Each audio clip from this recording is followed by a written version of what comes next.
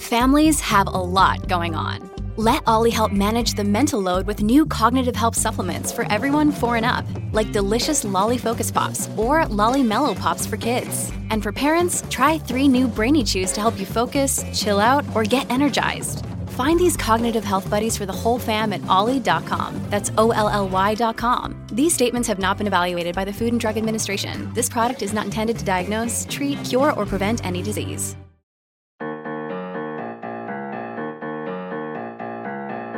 You're listening to the Reversing Climate Change podcast by the team at Nori, the carbon removal marketplace. This is a show about the innovators and entrepreneurs developing solutions to climate change. Hello and welcome to the Reversing Climate Change podcast with Nori. I'm Ross Kenny, and I'm one of the co-founders of Nori and also the director of creative and marketing here. I am joined by my colleague Matt Trudeau, CEO of Nori. Hey, Matt. Hey, Ross. Good to be here, as always. And we are joined by Racheal Notto, director of carbon markets engagement at Kita, and James Kench, Kita's head of insurance. Welcome, you both. Good to be here. Happy to have you. Maybe we should start with the simplest question possible. What is Kita? Sure, I can kick off. So Kita, we insure carbon. So we build insurance products to de-risk high quality carbon projects. We think insurance is the key to unlocking the capital that's needed for the sector to scale. And without insurance, it's difficult to get the financing and therefore difficult to get the projects off the ground. And our goal is to be a one-stop shop to help solve some of the pain points of the carbon markets as they scale via insurance. And a little bit more on the nitty-gritty of us. We're based out of London over in the UK. We're a small but mighty team of about 10 to 15 people, depending on how you count it. And we are backed by Munich Re, Renaissance Re, and Chaucer. And we're also a Lloyd's of London cover holder. I saw that. And Lloyd's is famous for, are they not the original insurer for like maritime shipping and hundreds of years ago? They basically invented this product class. Is that right? Yeah, so Lloyd's of London stands for Edward Lloyd's Coffee Shop. So it was literally a coffee shop in London. Not sure which century now you're testing me, but folks would meet at the coffee shop to discuss ships that were going out on voyages, and they would write their names under the name of the ship, hence the name underwriter, and then they would be on the hook for the loss if the ship were not to return. So from a coffee beginnings to a great kind of international marketplace. Who knew? And the Lloyd's headquarters in London is also where Kita's office is. And I'm in the US. So when I got to visit for the first time, I was shown the bell that is still rung to this day when a ship crashes that is insured by Lloyd's of London. Is insurance like Fleet Street is famous for, I associate that with Princess Diana and tabloids and just journalism generally in London. Is there a similar insurance district over there? There is, yeah. Lime Street is insurance headquarters. So literally, you could throw a football or pick your sport of choice, and it will hit an office containing somebody in the insurance sector around there. So it's a good meeting place of the mind.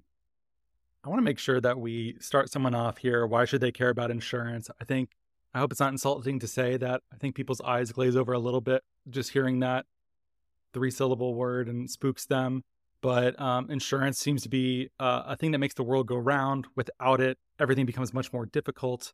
You're effectively placing a price on risk, which before insurance just seems hard to quantify, hard to hedge against, very informal.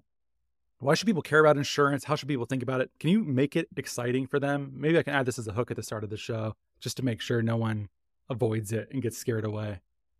Yeah, sure. Maybe I can kick off and Racheal can add in. But I think the carbon insurance space is super exciting. I've been enjoying the benefit of insurance being a very eyes glazing over subject for many years now. At cocktail parties, you just say, "What do you do?" I do insurance, and the eyes glaze over, and you can carry on about your business. But now you say carbon insurance, and go, "Wow, that's interesting. What does that do?" But I think we see insurance as having 2 roles. One is about promoting organizations and individuals to take risk, and then the other is sort of protecting them when things go wrong. I think the protecting part is how everyone sort of sees the kind of classic role of insurance, but the promoting risk, I think, is quite interesting. So enabling businesses to take risks and replacing the sort of uncertainty of what the losses might be in the future with the certainty of an upfront insurance premium helps them to kind of get stuck in and take those risks rather than them saying, well, actually, we're just going to avoid it and we're not going to take action. Yeah, and I think actually my background is not insurance. I'm environmental science and the carbon space and policy for the last 10 years. So when I actually first heard about KETA about a year and a half ago, that was my first introduction to carbon insurance. And as someone that was working at a big name project developer, credit retailer, I was like, why in the world would you need carbon insurance? And then it took me like just reading KETA's webpage and realizing, oh, wow, there's actually a lot of applications. And even myself being a worker in the voluntary carbon market, I'm just so used to taking on these risks that we really don't need to take on. And that is why we should bring in the insurance industry with their centuries-long experience of using this to varieties of markets. So it was a pretty eye-opening experience for me, too, as to why to even get in this space. So if I could jump in here maybe for a minute, I'm also not from an insurance background, but I'm from a financial markets background. And over the course of the last 4 years, I spent time at a futures exchange and clearinghouse. And one of the projects that I worked on was bringing margin trading into the clearinghouse. And, we might get into this as we talk about some other topics like buffer pools, but clearinghouses do have something called a guarantee fund, which in some ways is a bit like an insurance policy. And in fact, some of the exchanges do have insurance as part of the risk stack and the risk waterfall. And so we originally, in working on our guarantee fund, sought to have it just based on an insurance product. And that was originally how we applied to the CFTC. It turned out that wasn't going to be sufficient, but I got a pretty important and interesting education, no eyes glazing over, in insurance and working through that. And I'll say that upon joining Nori and looking at the market landscape and understanding some of the impediments and risks involved, one of my very first thoughts was this is a perfect opportunity for an insurance product. And shortly thereafter, I read one of the papers from KETA and said, there it is. This is exactly what I was talking about. There is an insurance product, and that's pretty exciting to know that exists. Why is it taking so long? Why haven't we heard about this previously? It doesn't seem to be that strange of an idea or that outlandish. There's been so much reversal happening in carbon markets. It's to the point where there's a common phrase that I hear, which is we don't want to end up in a Guardian article, often about quality issues or reversal. So you would think that buffer pooling, while a good thing and certainly necessary, may not be sufficient, and maybe insurance could complement it or do something else with it. Is this less common than I think? Are there other competitors to KETA doing this, or is it just so new that maybe not? There are. Go ahead, James. I was going to say, I think that there are competitors. There has been insurance around in the compliance market for a few years. So looking at that invalidation of compliance offsets, I think what's new is the VCM approach. And I think the main lacking factor for the industry is just insurers are conservative. They rely on streams and streams of data and years of loss history. So to underwrite and understand emerging risks, they say, well, okay, great, see the opportunity, but where's the data? And there's no data. So that kind of pushes the onus onto, innovation and folks that are willing to get their heads and understand the details of the risk and build new products and how to determine how to value that risk. I think the data part for any company trying to get into carbon insurance is a real impediment, because anyone that works in the voluntary carbon market specifically knows that there is very little transparency, especially on contracting and sale price and everything related to transactions of credits, whether it's on the primary or a secondary market. I mean, historically, even for myself, kind of the most reliable sources that I think have the most transparency across the voluntary carbon market are there's Ecosystem Marketplace, of course, CDR.FYI, and I'm talking about publicly available sources that are free for anyone. And then University of California, Berkeley actually does a really great job scraping all of the registries. But even as someone who's been in the industry and uses those, I know that those only give a peek into the data that's available. So that's definitely a huge issue. And even for Kita, that's still an issue as we work on our modeling and risk analysis. We get a lot of private data because of how we're situated, but obviously that is still an impediment to us promoting additional transparency. Been working on that at Nori, and merely gathering it, and then once you've gathered it, it's still, there's so much heterogeneity involved in it too. So trying to make these things add up in the right columns to be meaningful is a huge amount of work. I want to go back to James. You said something that really caught my ear, which is that insurance does play a role in compliance markets. Is it because the premiums are maybe worth paying for an insurance product within those spaces because if they fail to meet their compliance regime, they will face some sort of penalty. Whereas in VCM, it's basically maybe you take a marketing ding, or maybe no one even notices, or maybe you just make it up the next year, but there's not a regulatory reason they must do it. Is that a good explanation for why? I think it evolved in the compliance market. There were some innovators who saw the opportunity a few years ago and who really understood that risk. There was a critical mass. There was no one playing in that space, and they built a product that fit there. I think, like you were saying, and in a more regulated market, there's a lot more de-risking built in. So that arguably there's less need for insurance there. But in the voluntary space, that's now last few years we picking up pace. That's completely uninsured. So that's a bear market that needed a solution. Maybe if we could go back to this topic of where Lloyd sits and where Kita sits in the market. One of the things that I learned, and I think you touched on this, James, is that Lloyd's doesn't necessarily have expertise in the voluntary carbon market and carbon dioxide removal and soil organic carbon. If you take it down even to a lower level of detail, and some of the work that I did previously with the clearinghouse, we were working with digital assets. And so that was a relatively new and novel product type. There were years of history, but some of the early years, the data was incomplete, was very choppy. The asset class was extremely volatile in its early years. And so when we were working on trying to develop a policy, we actually had to work with another firm who had expertise. So we developed our own risk model, but we had to work with a firm who had sufficient expertise where they could evaluate our risk model, could determine how conservative they thought it was or wasn't. And they obviously thought it was conservative. And then they had to help us to pitch the markets, as they were explained to us, the people that actually have the resources to backstop the policies that are written. So who's going to ultimately pay out if there's a loss?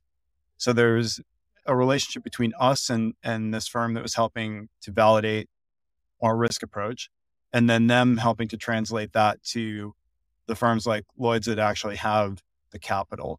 So is that a similar structure? And is Kita that sort of middle entity there that has that subject matter expertise? Yeah. So Lloyd's technically is a marketplace. It acts as a marketplace for risk. So insurance producers, agents, brokers that have clients that are looking to place, I find insurance policies for their clients. They can go to Lloyd's, and then within Lloyd's there are several syndicates, what they call their insurance companies that put capital within the Lloyd's framework. And then within that, brokers can kind of syndicate the risk and also work on emerging risks.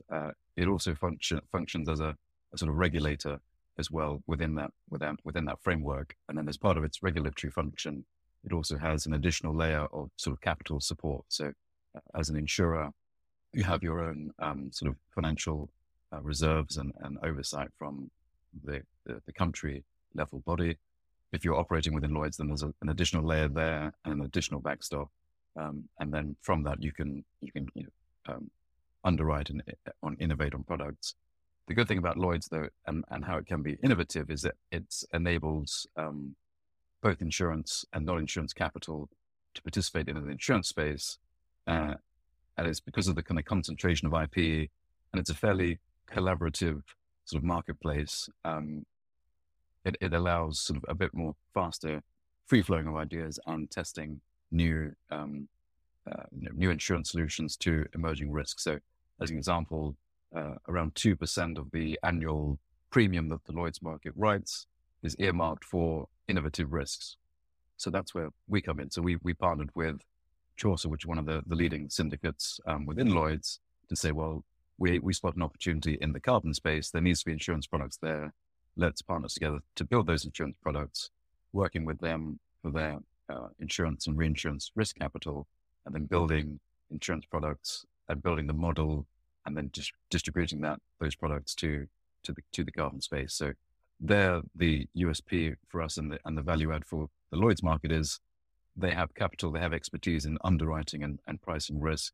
How have the in-house actuaries know how to reserve, how to manage claims. What they don't have a deep understanding is what are those emerging risks. And the key for understanding risk is you've got to be as close to the client, as close to the risk as possible. There's a sort of an adage that there's no bad risks, they're just bad prices. But to know what that price is, you really need to understand the risk and see whether it's something that there's a market for or not.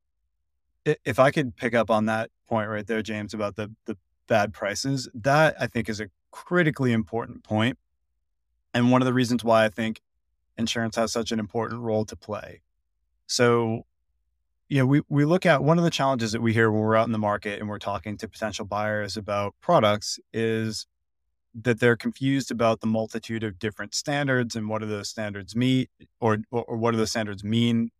And there isn't necessarily in the voluntary market an authoritative standard where there's some teeth associated with it. There are trade groups and industry groups that are doing admirable work developing the thinking around the standards.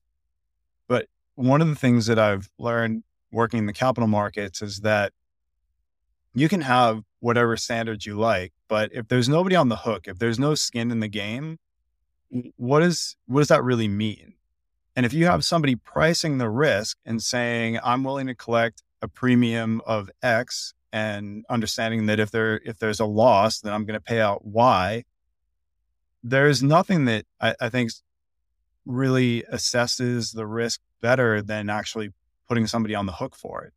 And that's what felt missing to me when I was first learning about some of the carbon products and some of the hesitation of buyers vis-a-vis standards and assessing quality or reversal risk and some of these things. So it feels like that's an extraordinarily important contribution insurance makes to this market to help the buyers get comfortable that, look, you can look at all the standards you like, but if you're buying an insurance product and someone has priced the risk, you have a pretty good sense for the underlying quality as a result of that. Yeah, completely agree.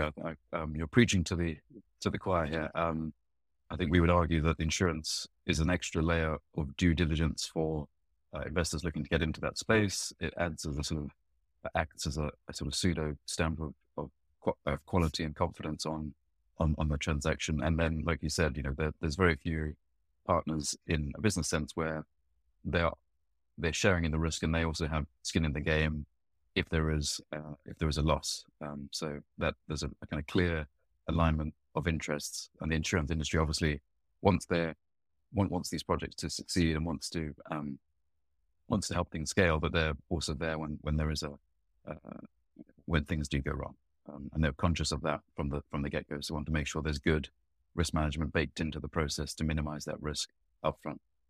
And I think it's also important to add to the nuance of insurability of a carbon credit or a project versus quality of a carbon credit or project, because everything that James just said is absolutely true. But I think what a lot of people don't know or know but don't think about is that insurance is a highly regulated industry. So on the side of bad quality project and we're not going to insure it, of course, we're not going to insure an old project under the clean development mechanism. That's just bad quality, so we're not insuring it. But then on the flip side, there are actually some really high quality projects that we can't insure due to regulatory restrictions based on the country location of where the project is. So like an example that everyone knows, like Delta Blue Carbon in Pakistan, which we've gotten lots of inquiries about as well, where it is a really good project on the quality side, but it's that because of insurance regulations, it's actually really difficult to provide insurance for. So I think it's also just important to call out that nuance where quality doesn't necessarily mean insurability, and technically insurable doesn't mean quality at a generic insurance company. At Kita, we hold ourselves to a pretty high standard. That's fascinating. What is it about Pakistan, or is it just there's not enough historical data? Is it too risky of a regime or part of the world to do business in? Is it, like barred persons involved that can't do business with the U.S. or something like that? What happens with countries like this? I imagine there's probably several like this too. Yeah, I guess every country has its own regulation around insurance, and then the way you think about risk, the risks like the financial risk may sit with an investor or a project developer who's headquartered in the US or EU, but the insurance risk, some of this theoretical risk, may actually sits in Pakistan. So different countries will have different rules around how insurance can be treated in that sense. And Pakistan is one of those ones which is a little bit tricky. Not saying it can't be done, but it's not as easy as saying, right, we want to insure, a South American forestry project or a Southeast Asian forestry Is project. it possibly a Sharia finance law, like against interest? Is it any interaction there? Good question there. Yeah, there's Takaful is the sort of the name of insurance around Sharia compliant insurance products, say like key concept in say Malaysia and other parts. You're testing the limits of my knowledge there, but I'll come back to you on that one with some reading notes for you. Okay. Sorry to put you on the spot. That is kind of an esoteric one. Well, we're still in this early portion of the show where we're going through how the insurance business works broadly, and we'll get into carbon removal more specifically as the show progresses. But reinsurance is a topic that gets brought up a lot, I think mostly because Swiss Re has been such a huge part of carbon removal, and they've showed a large amount of leadership in this space. But I think if insurance is opaque to the average person, reinsurance is just one extra layer of abstraction out. Can you demystify that and the interaction between more typical insurance and reinsurance? Yeah. And there's, just to make it even more fun, there's a reinsurance for reinsurers as well. Come on, it turtles all the way down, reinsurers all the way down. Is it just like the lender of last resort kind of thing for insurance? Is that a way to see it? No, well, I think the way I think about it is insurance is there to manage volatility. So it manages volatility for direct consumers and businesses, and then reinsurance is there to manage the volatility for the insurers. So particularly around aggregation of natural catastrophe risks. So if I'm, Allstate or Progressive, and I'm exposed to, X $1 million of risk in the US for windstorm, hurricanes, there's a certain amount of risk that I'm willing to take, and then I want to offload the excess to the reinsurance industry. And then the reinsurers have the same challenge of once they aggregate or accumulate too much risk of a specific category that they're not comfortable with, then they may reinsure tranches of that off to another market as well. But managing volatility is the main aim of the game. It's spreading risk. I had that question with regard to carbon removal, where given that volumes are so low, there seems to be not that much you can spread against to insure. And there's also not a lot of historical data about it. Maybe there's sufficient volume to do this. I don't know. But it also seems like such a small number of credits to be working with that there's not a lot of, if you have to buy credits that, went bad or reversed, like there's not a huge pool sitting around, unless I guess if you're okay with future vintages. But how do you do business where it's not something like housing where there's huge amounts of it, or something more conventional? I can kick this one off. I think there is quite a lot of diversification in the market, both in the sense of the type of carbon project themselves. You've got the nature-based versus engineered, avoidance versus removal. The geographic location has a massive impact. I mean, one of the things that we need to keep track of is the accumulation, aggregation of exposure to particular physical risks. So wildfire being a key one. West Coast wildfire is quite a hot topic in the insurance industry recently. Windstorm, drought, pest disease. So having that geographic diversification for us is super key. Diversification by projects, project developers, methodologies. Probably Rachel's better place to go into the detail of that. But I think there's massive opportunities for diversification. And then that's the great thing about us working under Lloyd's, is that Lloyd's has basically a kind of global insurance passport to underwrite risks pretty much in most territories. So we can sort of hunt in that sense and make sure we're building a portfolio of sustainable, profitable business. Yeah, and then I can continue on that from the carbon removal section. So I think when you're looking at the supply of credits, it's really the pinch to us is going to be the volume for a specific technology in the carbon removal space, and then the vintage of the credits if a buyer is trying to make any sort of claims, because I think the vintage is then going to be really important. And just for clarification too, for the audience, Kita does insurance for carbon removals as well as carbon reduction, but obviously carbon removals is very hot as it's a growing space. So for us, what it really comes down to is actually the concept of fungibility, which of course in the carbon markets, typically the voluntary markets, fungibility essentially doesn't exist.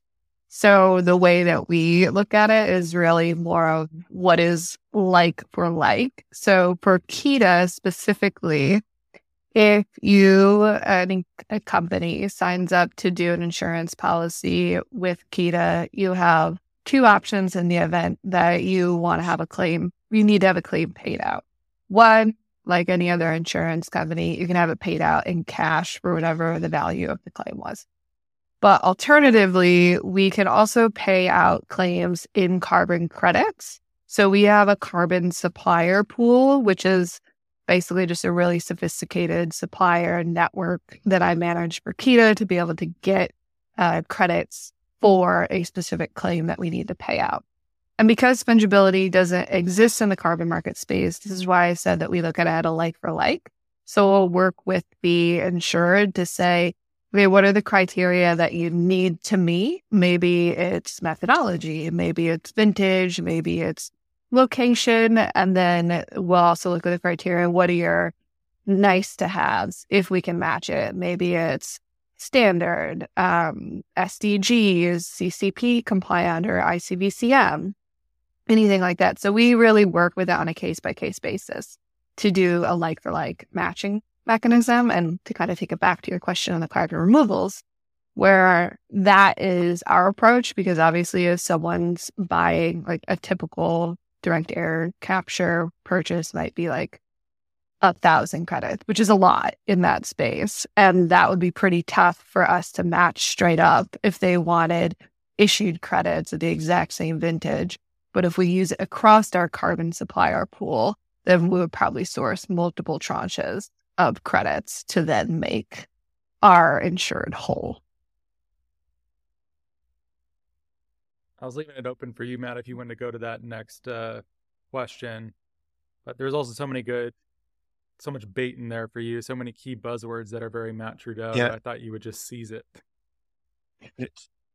I didn't want to step on your toes, Ross, but I have a litany of questions. So I'll just, and more come up as James and Rachel talk. So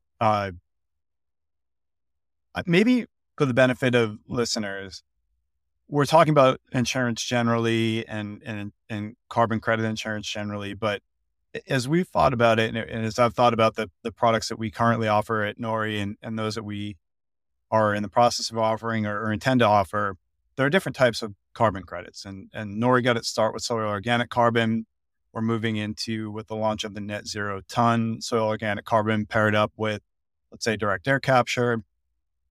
And when we've looked at that, so the way that we've thought about that product is as a container with really two buckets. So the first bucket is, let's say, hypothetically, a nature-based credit, and those have their own life cycles and shelf life and various risks.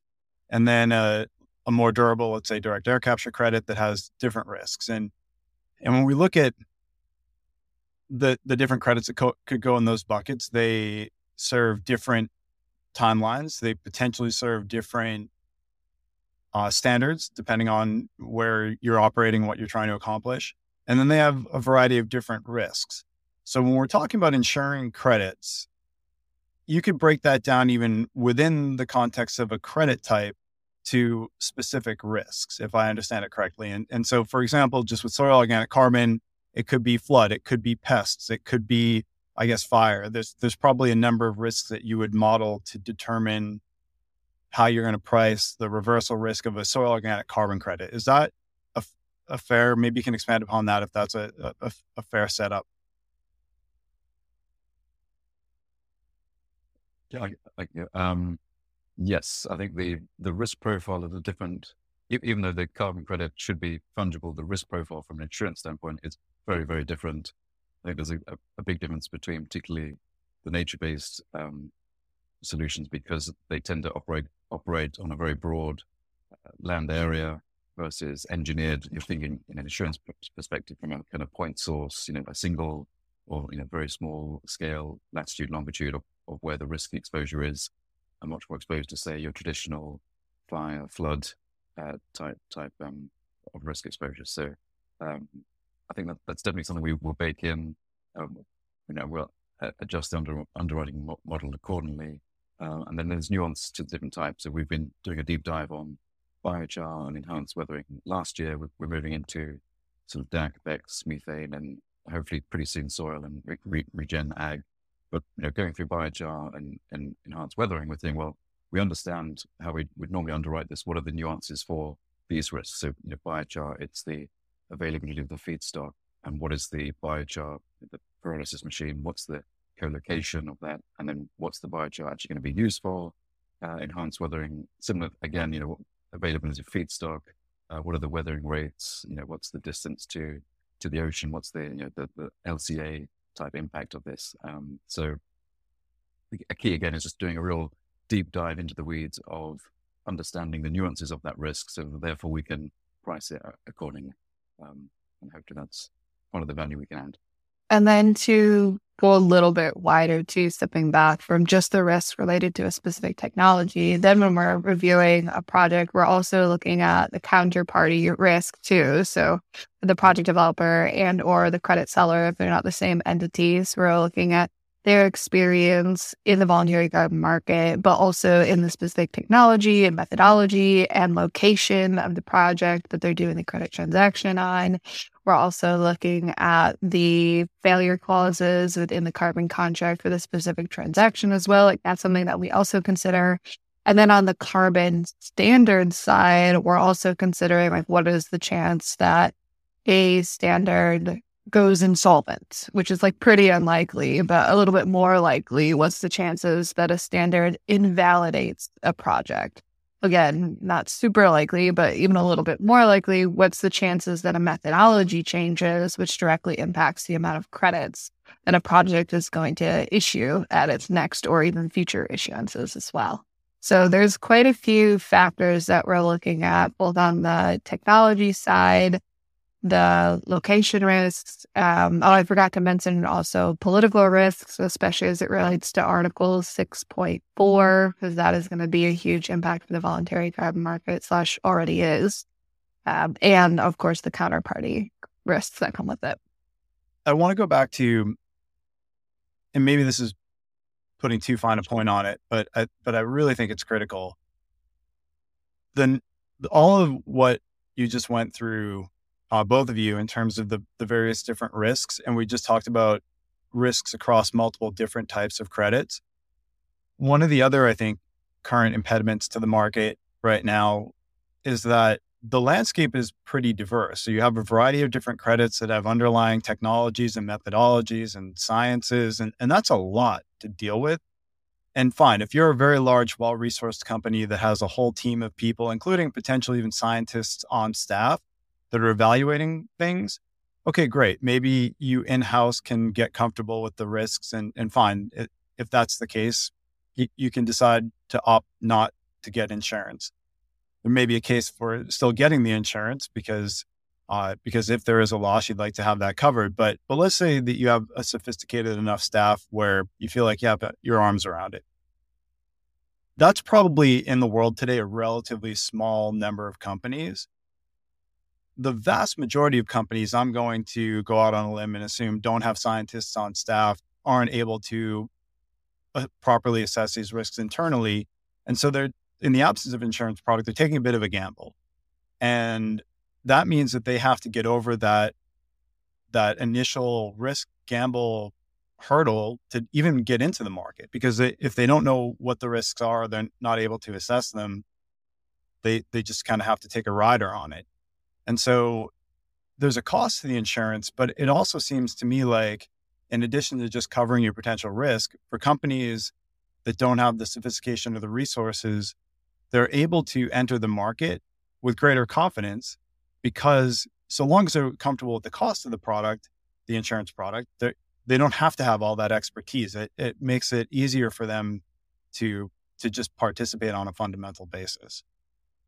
Yeah, I completely agree with that. And when I think about the demand side of the voluntary carbon market, be it a corporate buyer of carbon credits or an investor being an investor into a carbon project looking to get credits out of it, is I like to think about it as like 3 tiers of carbon education. So you have your low educated carbon market players where they know that they need to be doing something, but they don't know a lot of information. And sometimes companies want to stay there, and that can be fine as long as you're using the right resources. You know, as you're going out, talking to insurance companies like Kita to kind of get that check, talking to ratings agencies like B0, Silvera, Renoster, Calix to also get that check, going to any sort of third-party providers that'll do your due diligence for you, like Carbon Direct. So as long as they trust the companies that they're contracting with to do their reviews, you know, you could stay at that level. And arguably, those are the people that are best for insurance because they just want to buy the credits and they don't care what they don't know. And that's where insurance comes in as a great space to just, that's your peace of mind, even if you aren't highly educated in the carbon markets. And then you go up a tier and you have your moderately educated players. So the ones that maybe have a couple of members on staff that this is their responsibility, but they don't have enough. So that's like your company that knows what they don't know. And they're going out and contracting with very specific companies to get very specific reviews on projects that they're interested in. And again, insurance still a great place for that. But now insurance is like, that's usually still a pretty targeted ask when we have those type of buyers or investors coming in. Then you have like your highly educated market players. So like your Salesforces, your Microsoft, where they have a complete in-house team. They know exactly what they're doing. They don't need an extra consultant to go over what their purchases are. They have great relationships with everyone. They've got their own science on staff. And actually, in that case, insurance still interesting for them, but it's usually for very specific risk slices, like abandonment and insolvency or fraud and negligence on behalf of the on-the-ground partner that's executing the carbon project.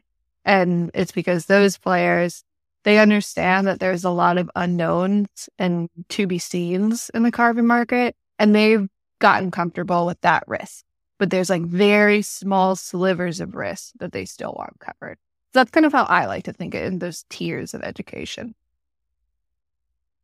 I would add that because insurance is still in a nascent form for the carbon markets, then it's just not, the awareness is not there.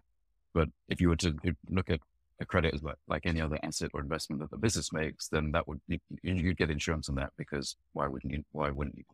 You do your best to make sure that it's, reduce risk as much as possible, but we all know that things can go wrong. Therefore, I want to de-risk that with insurance. It just becomes part of the normal transaction cycle. I was thinking about the classic debate here. If you're a purchaser of insurance, it's should I self-insure or should I pay someone else? And at certain time scales, it makes sense to, if the catastrophe is happening tomorrow, you should buy insurance. If it's not going to happen for 30 years, take those premiums, put them in a high yield savings account. You're going to be better off over time anyways. But for some of these things, it sounds like a high deductible kind of policy here where, hey, if there's fraud or negligence, it's almost like title insurance isn't the most expensive insurance that you can buy, but you sure want it if someone shows up in throws your home's title into confusion and may damage your entire claim to your home. I don't want to self-insure for the home price for that. So it sounds like for at least some of these customers, it is sort of a high deductible catastrophic policy rather than help me with every little thing that might go wrong with this carbon thing I might buy. Is that correct? Yeah, and we would argue that the role of insurance is not to solve the high frequency, low severity cases, or the low frequency, low severity, the sort of attritional losses. It's that high impact, low frequency loss. And a lot of those sort of major corporates, they'll self-insure it, but they'll have an in-house captive insurance company. So they'll be insuring it, but within their own balance sheet in a sort of internal insurance mechanism. And we can partner with them to help price that risk. So they may take that risk on their balance sheet, but they say, well, how do we price that in terms of an insurance premium that we need to assign and reserve? Yeah, and I'll add on to that where I think are two really classic examples in the carbon market. So there's an argument for insurance rather than or getting third-party insurance from someone like Kita rather than doing self-insurance. So on a typical carbon transaction between product developer and or seller, if they're not the same entity, and then a buyer or investor, there's going to be delivery failure clauses in that carbon contract.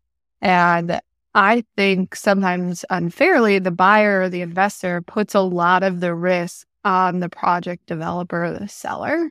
And like, for example, I mean, there's a lot of things that are in control by the project developer. But there's a lot of things that also are not. So an easy example for this is like, what if your next issuance is coming up and it's delayed because of the standard is backlogged? Like there's literally nothing the project developer can do, but they're on the hook for that delivery delay in the carbon contract. That's something where there's neither party of that carbon contract are able to do anything. Easy case to bring in Kita for your carbon insurance. Or another example on a much wider scale is obviously the one that's becoming most popular with buffer insurance with standards, or buffer pools with standards where a carbon standard could be the insured and they outsource the buffer pool mechanism in part or in whole to an insurance company that can develop a different mechanism to help protect permanence of all of the credits that come through that standard and reversal if that does happen through insurance as well. So it's another great example for it. Can you talk a little bit about what, if any, relationship you have with the project developers? So in assessing the risks, and some of them are, whether it's fraud risk or operational risks, some of these risks, I imagine you have to talk to the project developer that's producing the credits. Yeah, so I can start with that. And there are kind of two different types of relationships. One is if the project developer is pursuing insurance for themselves, so they want to be the insured. To date, Kita has very few policies that are specific for project developers. And James can get into this if we need to, but it's just really tricky on the topic of moral hazard, but also insurance regulations for country locations and operations. Product developers are scattered across the globe. We have to be regulated per country to write insurance there. So that's one part that can get a little tricky. But if we're working directly with the product developer, they're usually very forthcoming with information. For us, I mean, for them, it goes back to what James is saying, is a stamp of approval, where they want to be able to show that they're happy to be transparent and share all the information that they need with an entity like Kita to then go on to show their counterparty and potentially publicly and say, look, like, we are up to snuff. We're insurable for these specific risks. Like, we're very happy with that. And then the other type of relationship that's with the project developer is where a product developer has a buyer or investor that is seeking insurance to close a deal, which is very relevant for a product developer. Their buyer investor wants insurance to get that deal across the line. So typically we have product developers that reach out to us. And that one's kind of very tricky with like chicken and egg, where Kita needs to talk directly with the insured, which in this example would be the buyer or investor. So it's kind of like the product developer comes to us, but then we need to switch and talk to the buyer and investor. But we still actually need to talk to the product developer to review them, review the carbon contract, any details of a project that are not publicly available to write the insurance for the project developer. So for that, whichever direction that we end up working with the project developer, they are very near and dear to us. They're actually the number one type of carbon company that we talk to. And we work really well with them too. So one of the topics that we've touched on a few different times, Racheal, I think you've hit on it probably 3 or 4 times, is this notion of counterparty risk.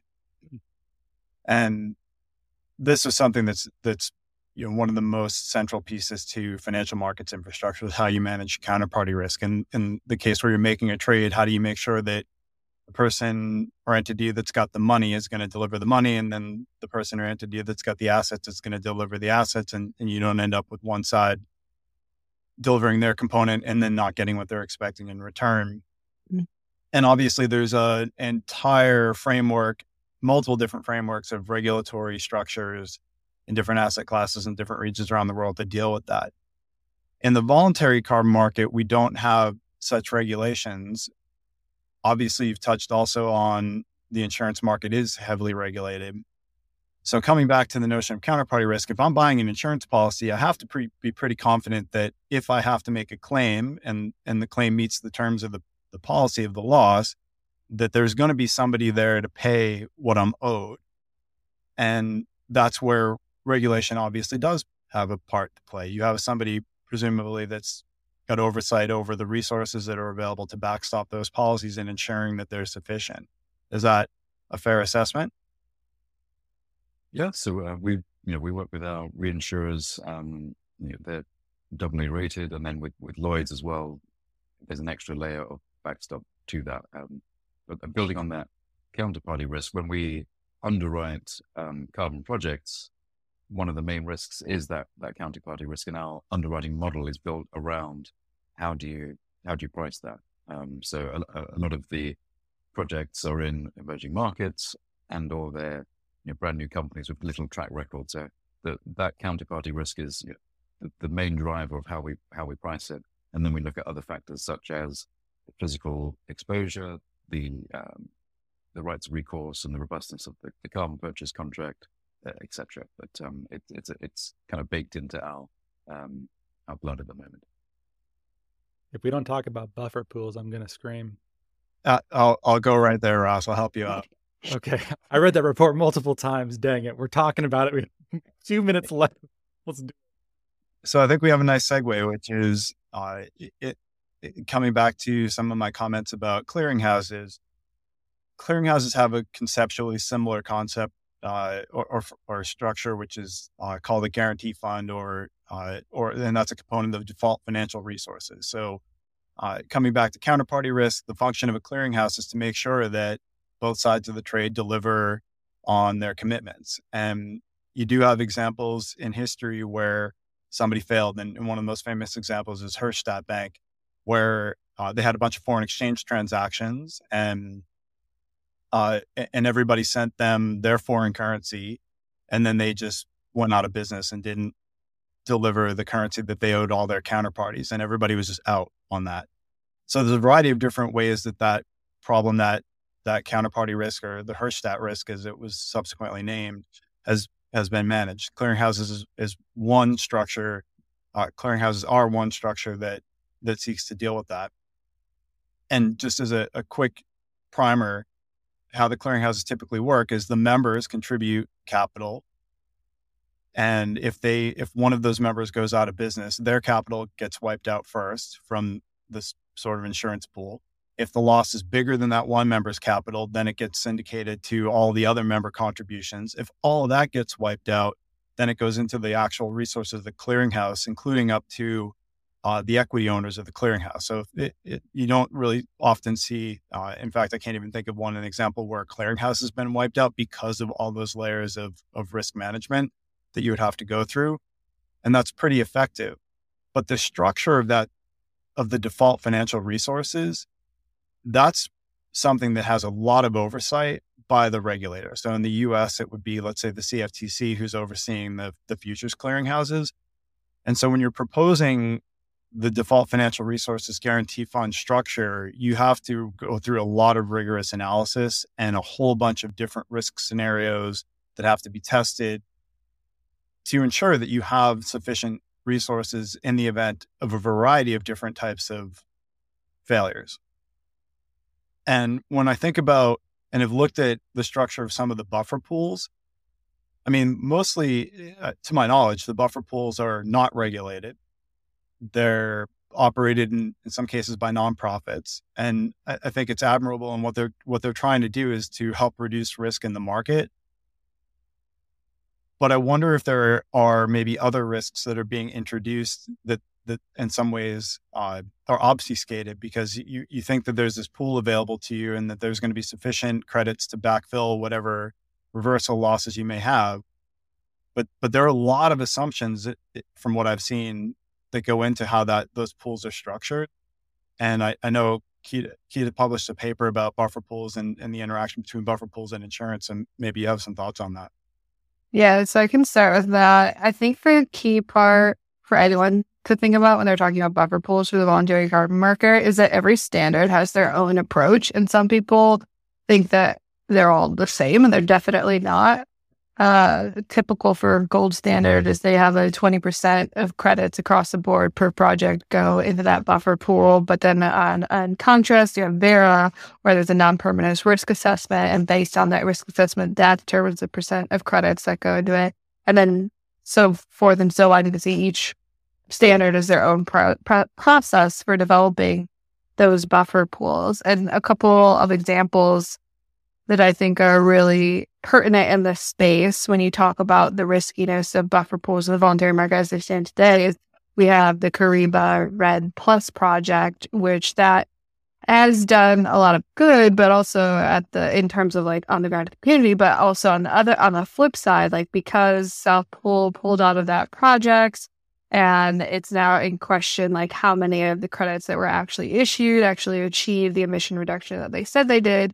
And there is an analysis still ongoing, but in terms of the publicly available information is that if all of those credits that have been issued thus far were actually reversed, then that's a huge cancellation to Vera's buffer pool, like a significant cancellation that puts Vera's buffer pool into like near catastrophic areas of being able to recover and that not taking a long time. So that's like the example for using insurance in place of buffer pools in part or in whole. And I think another part that's thought of even less is that the project developers are the ones that have to contribute the credit to the buffer pool. So that's at cost to them, even though the real entities that are being protected are the buyers of the credits and the ones that ultimately retire the credit. So it's a cost to the project developers, but it's not a benefit to them. It's a benefit later on down the line. So that also kind of feels like an uneven distribution of risk allocation, which is something that, as James has said repeatedly, is what insurance is here for. So that's another angle that we like to look at it around buffer insurance, where yes, there's the buffer pools that standards manage and insurance could take that over, but there are also ways to do both. ACR and C-Capsule, ACR being American Carbon Registry, both are existing carbon standards that have it written in where to protect against reversal. The project developers can contribute to buffer pools, or they can use an insurance mechanism. They're the only two standards I've seen that have that written in so far. To my knowledge, I don't know how that's been executed, if at all. But that is just another angle to look at it too, where it's buffer insurance for the standards, but it could also be buffer insurance for the project developers in terms of how they contribute to a pool. Just wanted to add a little bit of additional comparison to the clearinghouse model on a couple of those concepts. On catastrophic loss, the clearinghouses typically have employed what's called the cover 2 model, which is you assume the complete loss of your 2 largest clearing members, and are the default financial resources sufficient to cover that type of a loss scenario. So that's a catastrophic loss. And then this, because the collateral that is being contributed to the default financial resources is US dollars, the loss, there's I guess a weird dynamic, or at least in my view, there's a weird dynamic where projects are contributing their own credits. So if a project were deemed to be completely worthless in its entirety, then what is it actually lost if its credits are worth zero anyway? It's not the same skin in the game as having dollars in a place. And so, when you look at, because the risks are somewhat mutualized in a clearinghouse model where all the members have assets at risk, the members care about who the other members are. So they don't want somebody who's not a good actor in that pool, because they don't want the pool become subject to their losses. And so there's standards as to who can even be in the pool. And so I wonder how that gets considered when, if projects that are contributing to these buffer pools, if they have any say in who else can be in there, and how those risks get managed. I wanted to ask about that very same thing too. Sorry, let me just add this and then I'll pass it over. But I think about adverse selection. People always use this for health insurance markets too. Healthy people don't want to pay to insure sick people because it's just going to raise their premiums and they're not going to see any benefit out of it. So I can imagine healthy carbon projects don't want to insure risky ones. But then, of course, then you have all the riskiest projects lumped together with very high premiums. Those projects probably can't get funding and off the ground then. That's not good. If sick people can't get insurance, that's bad. If sick carbon projects can't get insurance, that's also bad. So clearly you need to have some sort of consolidation there, but there's issues of fairness and how to price this, and I don't even know. So Matt and I just handed you a giant bundle of impossibly large problems. Please solve them. I think that's a really good question. So actually starting with Matt's side, how are actors even being selected to be put into the standard and put into the buffer pool? I think that this is something that historically the buck has been passed a little bit. And in 2023's big push for transparency and quality and integrity of the VCM, and hopefully we'll see that effort continue to go, and passing the buck will stop, where historically it was, the product got developed and it got the stamp of approval from the standard and the verification and validation body, so it's good. But we obviously know that that's not true. So today, I don't have any knowledge of where a standard that's running a buffer pool gets to say, the contributors to the buffer pool get to say who does or doesn't go in there due to bad actors. I think that's a great point that should be included in all of those integrity and quality work that's going on in the VCM and will continue. And I think also on the part that, Ross, you're touching on, is it's also to parse out, like, who are the developers and the projects that are bad actors and that makes them risky, so they shouldn't be in there, versus who's doing good work, but they're just in higher risk spaces. So like nascent and emerging technologies, obviously that's high risk, but it doesn't mean it shouldn't go in either. So how do you adjust for that? These are things that James, being on the insurance side, can absolutely point to and discuss in a minute on how the underwriting model and risk assessment works for us. But also on the side of, like, maybe you're in a country that is in the middle of figuring out what it wants to do for Article 6.4, hint, Indonesia, that's been stuck with credits for the last few years due to a ban on exportation of credits, then, like, again, that's not a risk where someone's doing something wrong. It's just a part of the game, and how do you account for that? So I'll hand it over to James to talk about the more interesting stuff. That was great summary, Racheal. I think adverse selection is a key risk for insurers operating in any product line. I think the good thing about the buffer approach is that it does force all projects to contribute credits to a central pool. So therefore, it removes the adverse selection. The key there is, how do you make sure that those buffer contributions are risk adjusted, and what is that mechanism? So that, I think that's where we like to argue we can have value by bringing an insurance risk management perspective to what that risk adjusted contribution should look like. It's not just a blanket 20% across all projects, but it's adjusted based on all the geographic, physical counterparty risks that we discussed so far. So we like the idea of buffers as a sort of self-insurance mechanism. We think insurance can be complementary, supplementary to that, and bring in that expertise along the board. But we do, for sort of transaction by transaction deals that we see on the buy side, we're very conscious of that adverse selection. It does tend to be the some of the sort of hot to handle risks that are looking for coverage, and we know that that's not necessarily where we want to play, but it's a good kind of screening process, and then that helps us build a broader perspective of what's out there. There's still so much to talk about. Matt and I bet we could go a whole nother hour here. Maybe we should at some point have you guys come back on. Thanks for sharing all this. I think what you're doing is very important and very cool. Thank you very much for having us. It's really enjoyable. We'd definitely come back. Great conversation. Appreciate it. Thank you so much for listening. If you could please subscribe and give us a great rating and review on Apple Podcasts or a rating on Spotify, that'd be much appreciated. It helps us get our content out to more people. You can sign up for our newsletter at nori.com, follow us on social media, and we will catch you next time.